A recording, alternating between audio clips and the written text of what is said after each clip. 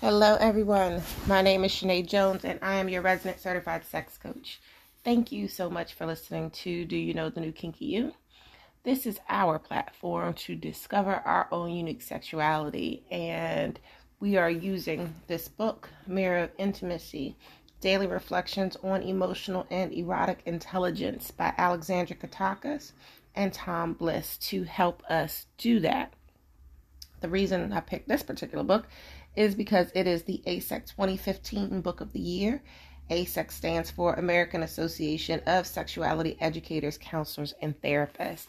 And since this is a daily reflection, the authors have put together a series of thoughts, reflections, passages, and quotes to help us think, where we fall in our feelings and thoughts and expressions of these particular thoughts. And this particular episode is talking about polarity for March 10th. So I will give you the quote and the passage. You will take a few seconds to, of course, ponder and reflect and think of how you feel about this particular topic. Of course, if you need to pause and come back to it, you can. I will give you my insights and thoughts, especially coming from the perspective of a sex coach and educator, because that is the purpose of this channel, for us to, again, discover who we are as unique sexual beings. So we need to think internally and, what influences that we've had through our life that have helped bring us to this moment. Ask ourselves, are we really happy and satisfied with the way we are now, the way things are now?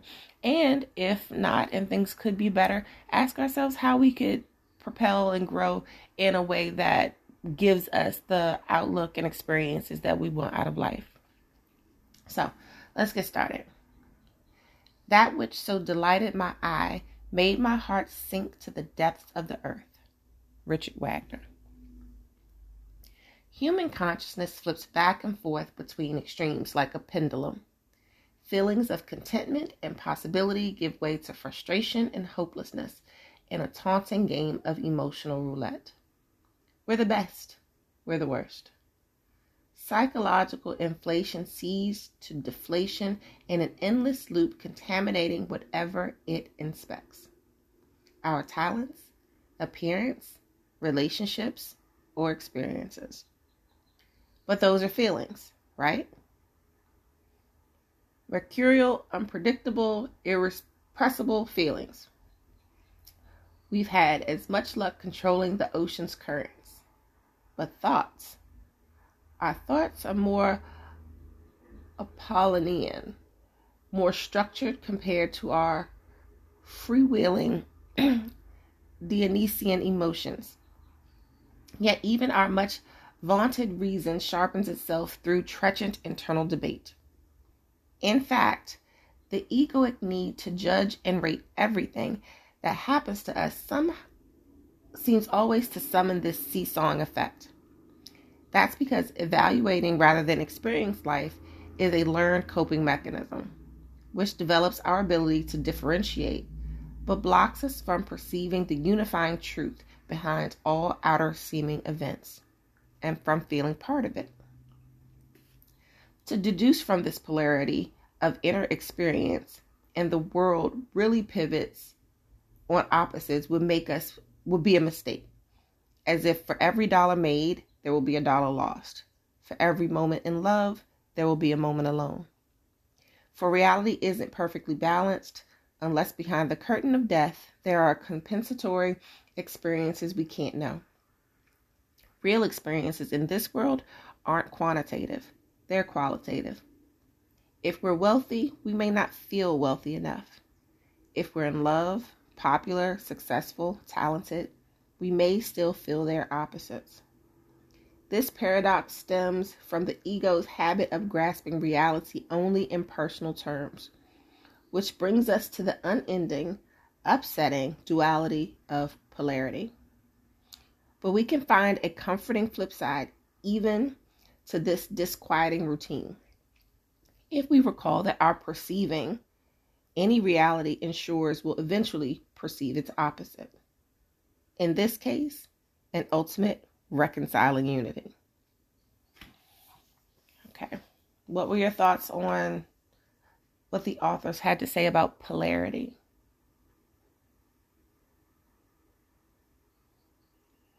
And just so you are clear, when we're talking about polarity, think of it as, the South Pole and the North Pole, you being the center object, but having two very distinct sides of yourself. It's probably more common when we think of it in terms of the mental disorder, when people are called bipolar. So you go from one extreme to the next. But as a mental disorder, it's one thing, but to try to get polarity in life and to create balance is something that we all seek. And it's really just having issues with controlling that polarity and letting our emotions versus, our logic sometimes get to us, is how we tend to relate through those situations. So remember, the way that our brain is structured, we feel first and then we think, because we have these flight or fight responses, reflexes in our body that make us evaluate whether or not a situation is safe or not.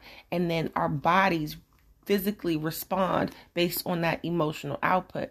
But it's when we take a few seconds to evaluate the situation and decide logically, are we really in any danger? We can then regress from the purely emotional response to the logical response where you can evaluate the situation. And polarity can be triggered by the same type of thing. You are going through life and you feel like, oh, everything is wonderful, everything is great. And then something can happen and you can be in the exact same situation, but your feelings about it could be different. So as talking about from a sexual perspective and a love perspective and an intimacy perspective, there are even ranges to what that can mean. One day you could be highly aroused and triggered and want to, be very experimental and be very freaky and be very communicative and all of these things. And then other days you're just like, take it or leave it, or other days just not in the mood for it. And it's okay to be that way. The ups and downs, the hills and valleys, the highs and lows. That's why we refer to life in so many of these ways, because to assume that life is going to be like this, even just like this whole even keel, straight line across the board with no, peaks and no lows, is a ridiculous thing to think. It's going to happen as part of your life. Now, how it manifests, I will not be able to tell you. You have to think of that, on your own, your life experiences and how they stay high or stay low. And then understanding that you can't ride on a high, but for so long, ask any crackhead how they get in trouble. They keep trying to chase that high. That's not, that high is a good feeling, but it doesn't exist for always.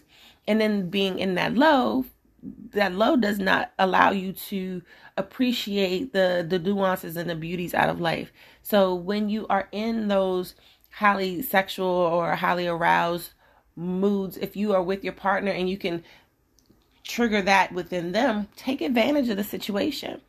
But where you're in the lows, don't sit there for too long. It's understanding that life does not automatically create balance. What you have to do is be mindful of the situations that you're in, be mindful of the people that you're around, be mindful of the situations that they are in, and then do your best to create some type of balance so that things do not always have to go very, very high and very, very low, with the understanding that it'll happen. So, seems complicated, I'm sure, maybe not, but at the end of the day, don't beat yourself up knowing that things go one way or the other and your situation may or may not change.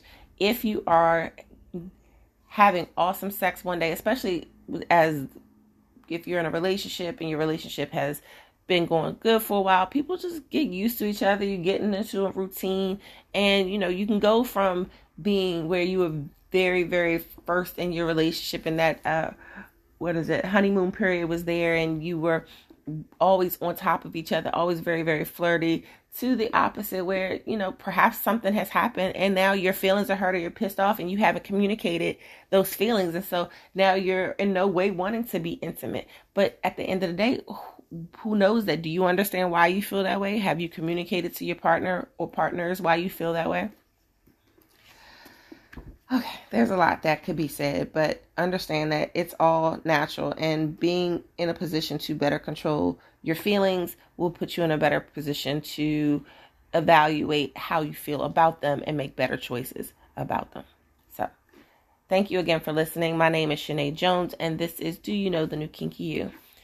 Please go check out the website. There are blog articles. There are products and services that I offer there. There are also links to the other social media sites where the YouTube channel is, the Instagram, the Twitter, all of those things. DOYOUKNKY.com, and it will take you to everything else. Please don't forget to like, subscribe, follow, and all of those great and wonderful things. Thank you so much again, and I will talk to you tomorrow.